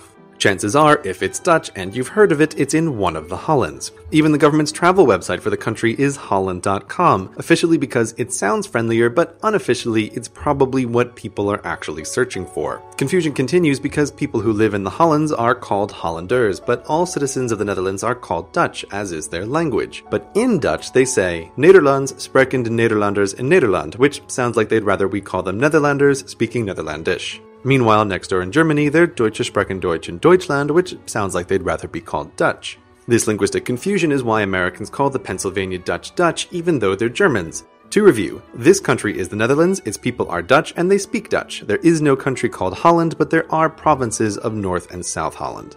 Got it? Great, because it's about to get more complicated. The Netherlands is part of a kingdom with the same name, the Kingdom of the Netherlands, which is headed by the Dutch royal family. The Kingdom of the Netherlands contains 3 more countries, and to find them we must sail from the icy North Sea to the Caribbean and Aruba, Curacao, and St. Martin. These are no territories but self-governing countries within the Kingdom of the Netherlands, and as such they have their own governments and their own currencies. Geography geek side note here, while Aruba and Curacao are islands, St. Martin is just the southern half of a tiny island also named St. Martin, the other half of which is occupied by France, and also named Saint Martin.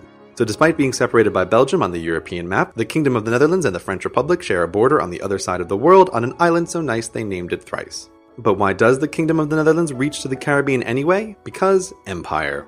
In the 1600s, the Dutch, always looking to expand business, laid their hands on every valuable port they could. For a time, America's east coast was New Netherland with its capital city of New Amsterdam. There was New Zealand, as mentioned previously, and nearby, the King of the Islands, New Holland. Though the empire is gone, these 3 Caribbean nations remain. And while 4 countries in one kingdom isn't unheard of, it doesn't stop there, because the country of the Netherlands also extends its borders to the Caribbean and 3 more islands, Bonaire, St. Eustatius, and Saba. These are not countries in a kingdom, but are cities in the country of the Netherlands, and they look the part. Residents of these far-flung cities vote in elections for the Dutch government just as any Hollander would, though weirdly they don't belong to any province, and they don't use the Dutch currency of euros, they use dollars instead. It's kind of like if Hawaii wasn't a state, but technically part of the District of Columbia, all the while using yen. These cities of the country of the Netherlands and these countries in the Kingdom of the Netherlands are together known as the Dutch Caribbean, and their citizens are Dutch citizens, which, because the Kingdom of the Netherlands is a member of the European Union, means that these Dutch Caribbeans are also Europeans. So in the end, there are 6 Caribbean islands, 4 countries, 12 provinces, 2 Hollands, 2 Netherlands, and 1 kingdom. All Dutch. Did you guys listen to this thing? Yeah, it's great. I've seen it before, and it didn't make it any clearer, to be honest with you. So that's why, ladies and gentlemen, I'm sorry. We will continue to screw this up. So will everybody else outside your area, because it's really complicated. And I have one word for you people. Referendum. Rename some shit. Change the name of your languages and your countries and simplify for the rest of us. Go ahead. Is that why it's spelled in the show notes Amsterdam? Maybe. With the damn on the end.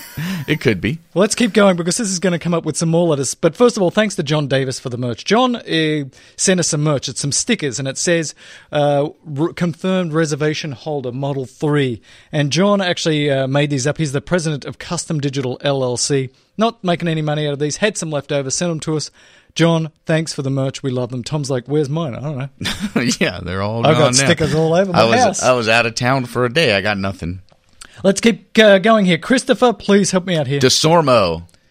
Wow, that's really good. Christopher DeSormo said, dudes, stop using EVs and then talk about ICE cars. He wants us to say EVs and ICE V, because the V stands for vehicle and I stands for internal combustion engine dash vehicle versus electric vehicle. Whatever, we can try that. It's not going to happen, but we say ICE cars? Why can't? What's wrong he wants with a ICE V cars? in there. Christopher wants a V. If Christopher wants a V, he'll get it V. Right? We're going to forget, dude. We don't even say kilowatt hour and kilowatt correctly 98% of the time, and we get a lot of letters about that. But Christopher, we're going to give it a shot. Trent Eddy, is that right? Trent said you should watch this thing about Obama talking about some stuff. No, that's the wrong one. Yeah. President Obama was talking to Wired magazine, and basically he said stuff like, for self-driving cars, the tech's basically here, and he's all big in supporting of it because he believes, as many people do, this will significantly reduce the number of traffic fatalities and reduce CO2 emissions. And did you hear about the Mayor Bloomberg of New York? No. Yeah. So he is getting together with a bunch of other mayors, like Buenos Aires, I think somewhere in Texas, maybe it was Los Angeles. Anyway, all these mayors are getting together to put forward regulations, local regulations and rules for autonomous vehicles. They're all in on this.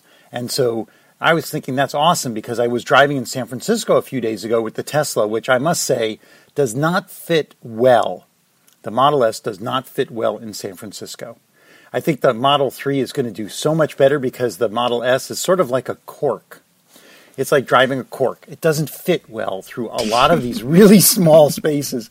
I drove into a big parking lot, and I passed 6 parking spaces because there's no way the Model S would have fit into that little tiny slot. And so, anyway, this is a huge, huge challenge for autonomous vehicles. When I'm driving around San Francisco between the trolley cars, the electric buses, which are tethered to wires above, the regular buses, the bicycles, you name it. There's like 30 different kinds of transportation modes around me, and they're all very complicated. I can barely handle it. Wow. What a task for autonomous driving technology. It's funny you bring that up, because since, I put an order in for a new Model S and I was all excited, it's going to have all the hardware for full autonomy.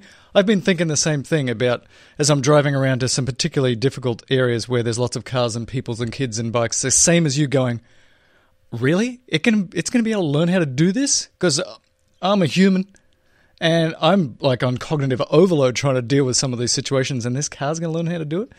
I think it's going to be really good on the freeways for about 5 years. I'm not so sure it's going to be able to do some of this stuff in San Francisco. It only has to learn driving, dude. You had to learn like medicine and now podcasting and relationships and all these other things that car's not going to have to deal with.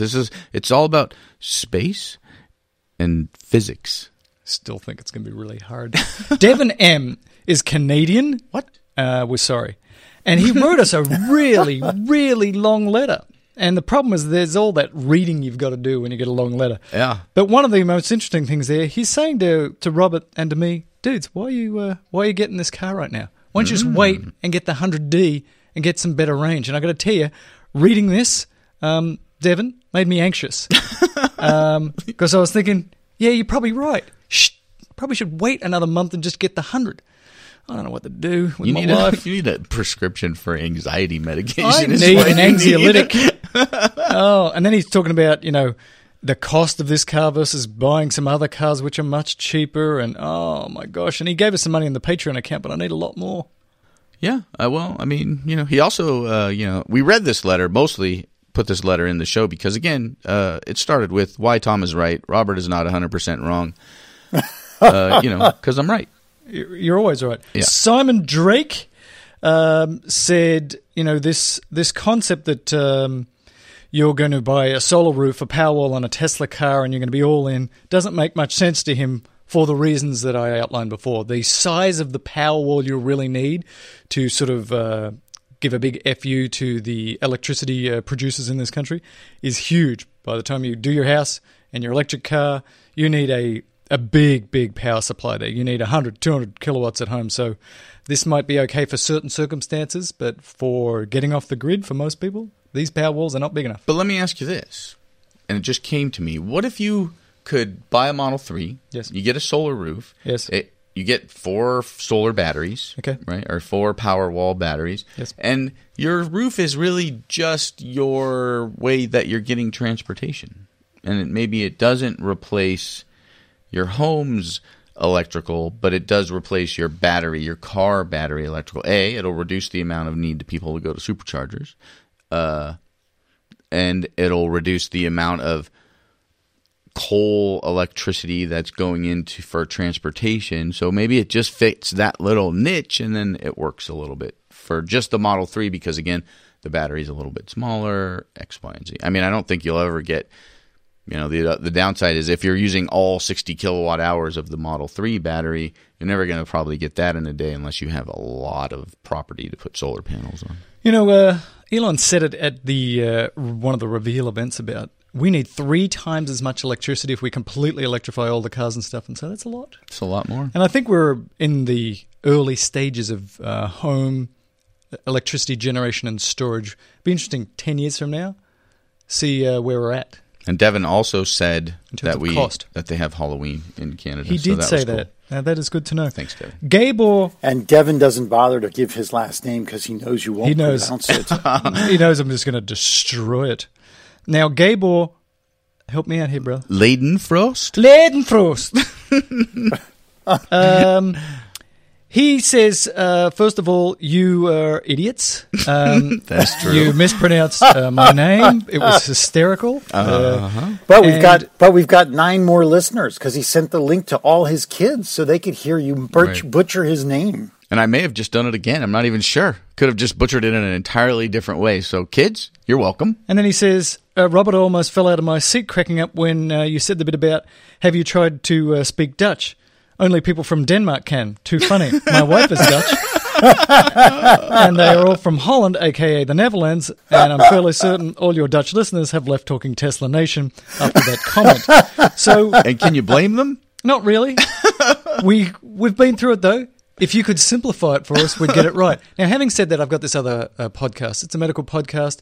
And on that show, we had a similar sort of issue.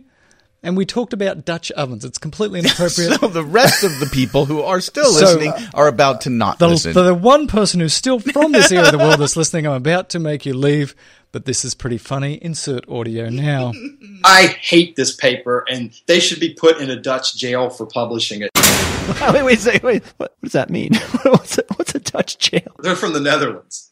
Okay, all right. I thought maybe it was like a Dutch oven. In the Netherlands, not only do we put you in jail, but then we also fart into your jail cell. That's where you get the phrase Dutch oven. You're going to commit a crime, then when you go to jail, we fart on you. That's how it works. The Dutch officials should come and arrest them for this. Dear MRAP, as a Dutch subscriber, I take issue with these jokes about Dutch jails. The Dutch jails are in fact really good, really nice.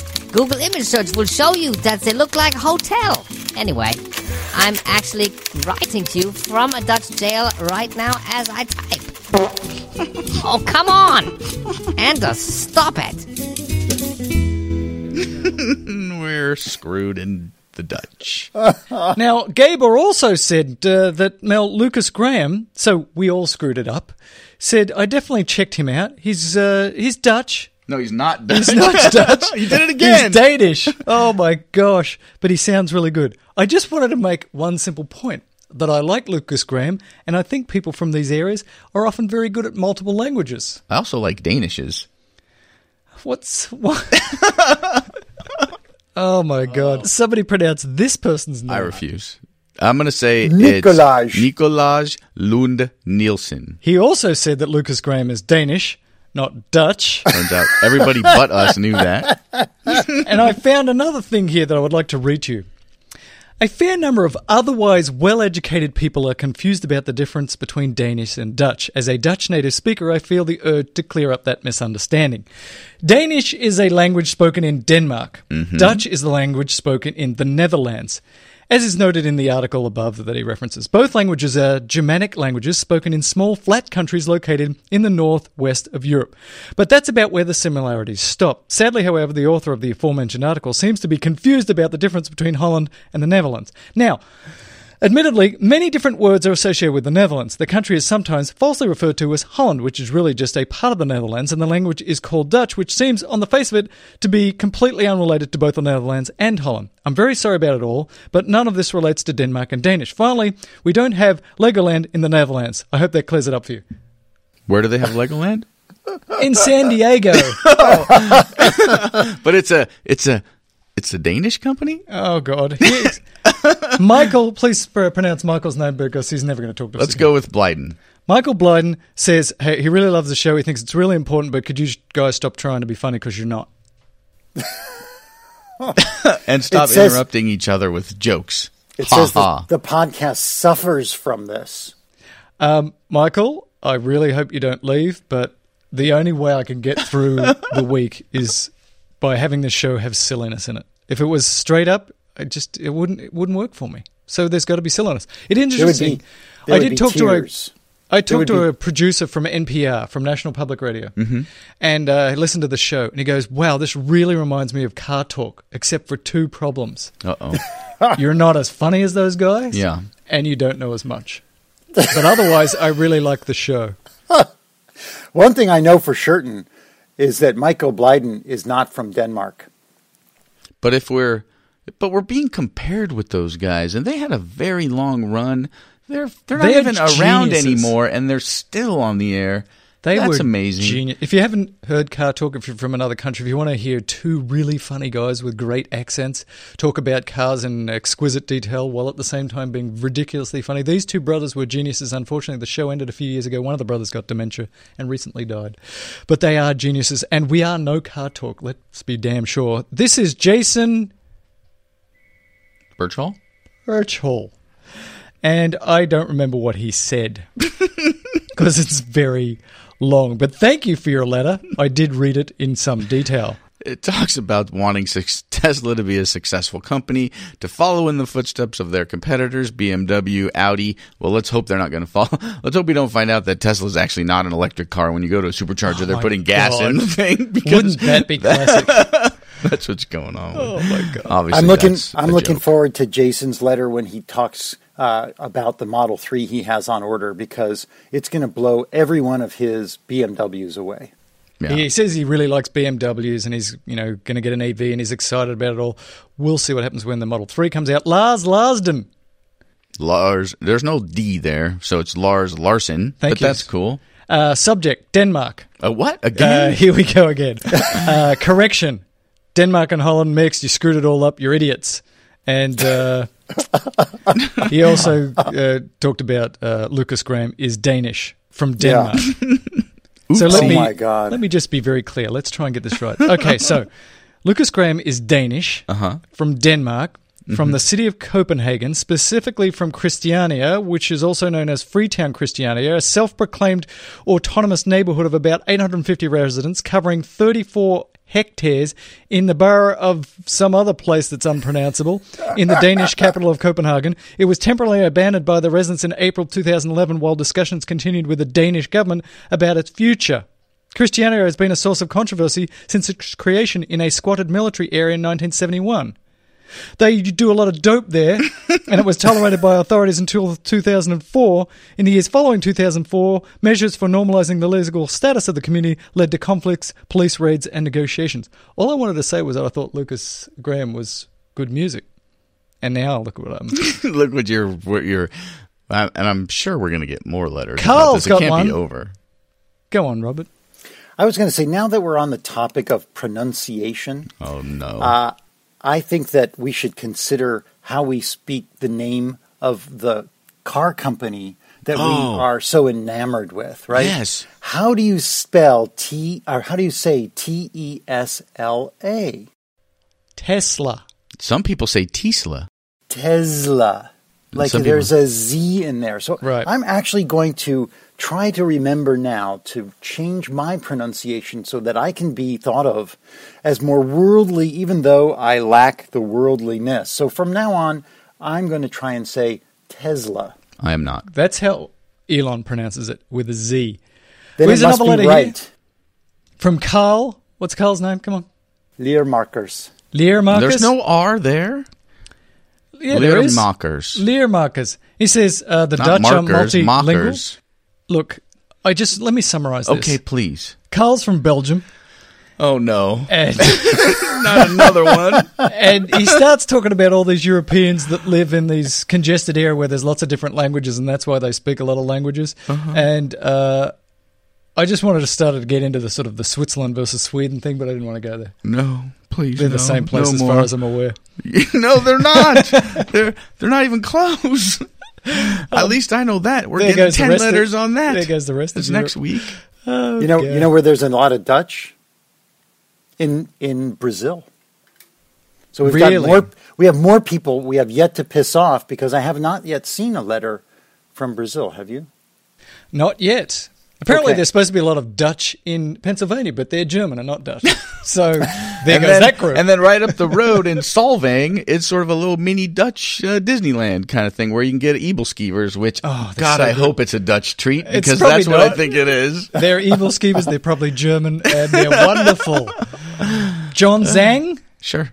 Is that his name? Yeah. He's got another long letter, which I can't remember because I didn't put any notes on it. He bought a used Tesla as a CPO. He sent us a letter. He loves the show. He didn't say anything bad about any of the stuff that we talk about or make mistakes about. So, oh goodness, thank you so much. And then the next name, no, I'm not even giving this one a not going to happen. Masa, and an unpronounceable last name with lots of dots and stuff over the A's and the I's, which we're not even going to try. I'm going to try Make-a-Linen. I'm going to try that one. So if we're right, Masa Make-a-Linen, then you're Let welcome. us know. Yeah. He's talking about geothermal heat pumps, and in fact, a number of people have been talking about these heat pumps, and I'm going to be talking with Dwight about these heat pumps on an upcoming Going Zero. Ferdinand Niedermann. You don't want to talk about this? We just need to end these letters. We can't. I have to go. Fucking going forever. There's a lot of letters. But we got it. Diego sent us a letter. Who else sent us a letter? Franco sent us a Franco letter. sent us a letter. Everybody Nathan sends us Dwyer Nathan sent us a Dwyer. letter. David Urquhart sent us a letter, really important one, an audio one, which basically says you should have some more women on the That program. was important, and I totally agree with fully that for guy. that. We're going to get rid of Tom and John Davis. Wait a minute. John Davis, we talked about, didn't we? That we got Yes. his stickers, which was great.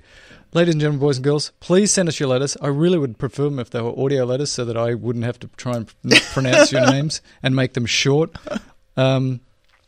Robert's not in-house today. That's why the energy is also effed up again. You know, we've really got to be in the same room. You know why? Because it's hard over Skype. That's painful, but it hurts us when you say that to our faces, that our energy's not any good. I mean, we put a lot No, of... the I energy put actually was good. It's just... Put minutes it's just, of work into the show every day. Just saying, I miss you. I want to be in the room with you. I'm going to be gone next Monday, so... No, I'm kidding. Oh, Just kidding. Look, it's my birthday. I couldn't think of anything I would like to do less They say it's your Happy birthday. than spend the rest of the day birthday trying to to fix you. the Talking Tesla podcast. You know, as a birthday present to Tesla Nation, send them an unedited version of this bad boy. For anybody in the audience who's got a birthday today, happy birthday to you.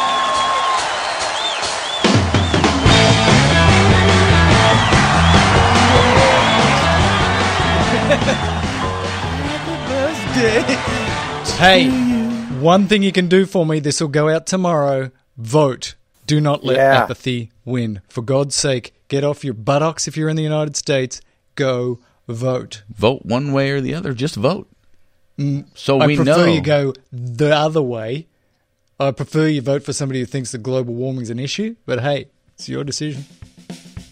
Yeah. That's right. Democracy rules. Clean coal doesn't exist.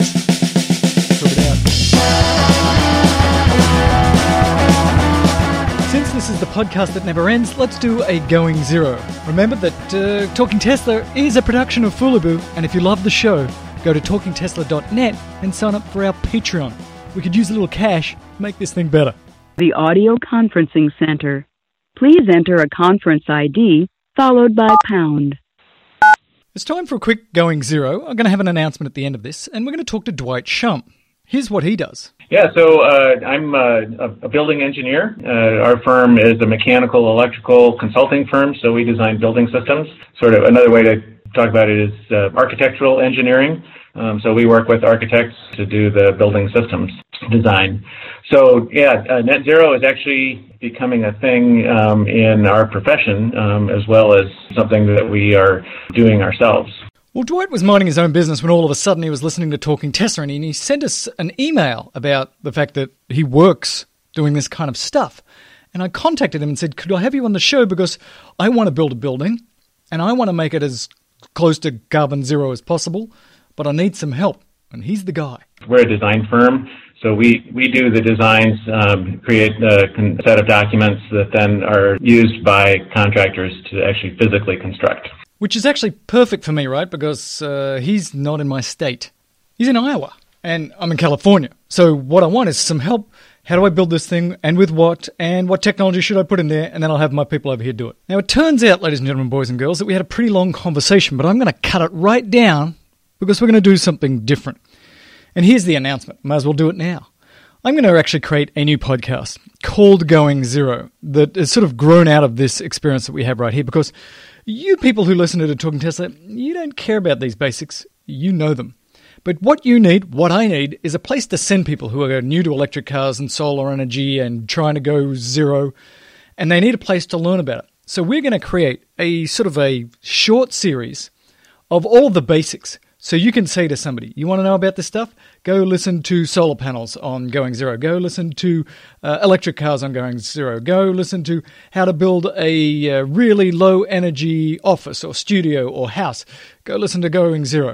And we're going to create that as a resource on the internet that's free that you, the listeners to Talking Tesla, and the rest of the world can sort of use as sort of a Khan Academy about getting up to speed. And then something like Talking Tesla will be the ongoing discussion of everything that's interesting in this area. So we're going to get Dwight back on the phone at a different time with better audio and go into detail as he takes us through how you do this. Be net zero, the first thing to do is definitely to minimize the amount of energy that the building needs to begin with. So the key thing in a new building, in a home, what you want to do is simply have as little energy required to run that home, that studio, that office, that whatever it is, as possible. So let's get the top 3 or 4 or 5 things that you can do to make that happen. Knowing that, again, we're going to do this in much more detail on a different podcast soon. For example, I guess maybe a good way to talk about this would be to talk about what we did in the design and construction of our own building. So we started first with siting the building in an advantageous way. So our building is long, narrow building, and we oriented it on the east-west axis to maximize southern exposure and northern exposure and minimize east and west.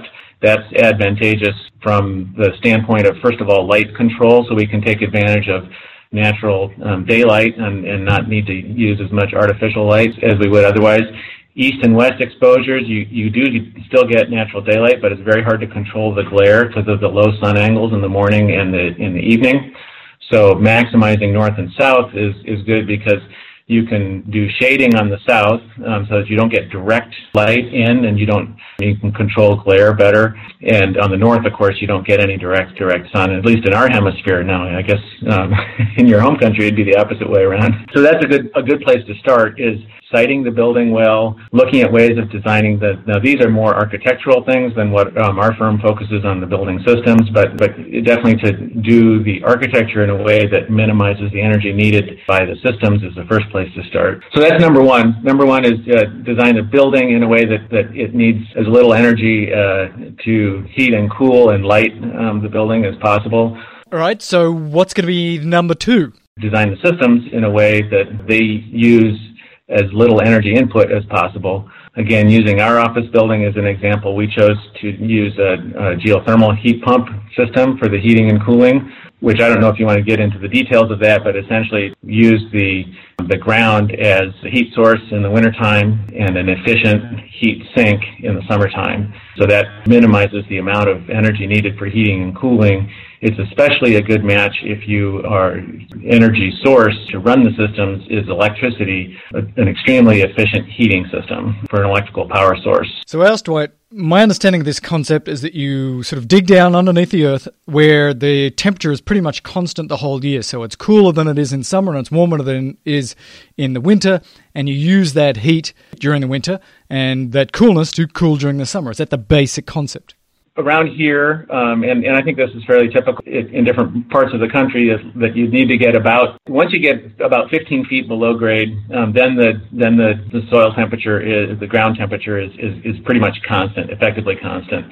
You can do geothermal systems with piping that's maybe as little as 7 feet below grade, but you're in that sort of transition zone. So once you get down to 7 feet, it's enough that you can benefit from geothermal. But once you get below 15 feet, then it's constant. In our part of the country, the ground temperature is somewhere in the range of between 50 and 55 degrees year-round, and it stays pretty much the same between summer and winter. So like you said, in the wintertime, the air temperature may be minus 20, and the ground temperature is 50.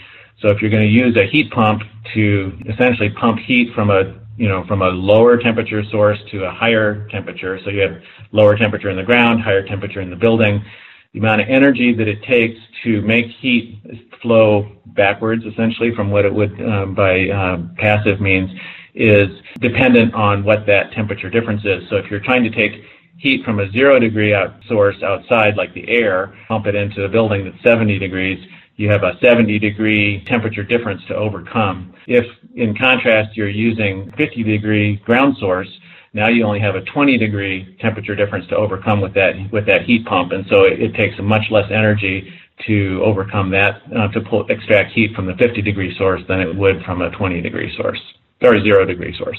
So that I get, but then he dropped on me that you can do an air source heat pump, and I'm like, the what? Yeah, so an air source heat pump, basically it looks exactly like your air conditioner, where you have this box sitting outside. It has a compressor and coil and fan in it. And in the summertime, the way it works is it's essentially rejecting the heat from the building to the outside. So you have, if you put your hand over the top of the fan, you'll feel warm air coming off, and that's really essentially the heat of the house that's being discharged out of that condensing unit or air conditioning unit. It can operate in what's called the reverse cycle, where it, instead of extracting heat from the house and discharging it out the condensing unit, it can extract heat from the air outside and discharge it into the building. Same principle as a ground source system, except that it's, instead of using water as a transfer medium, it's using air. So it's exchanging heat between the outside air and the refrigerant that's in the air conditioning system. And it's essentially just operating in the reverse cycle where it's extracting heat from outside in the heating mode. And I'm like, that sounds like a normal air conditioning unit to me.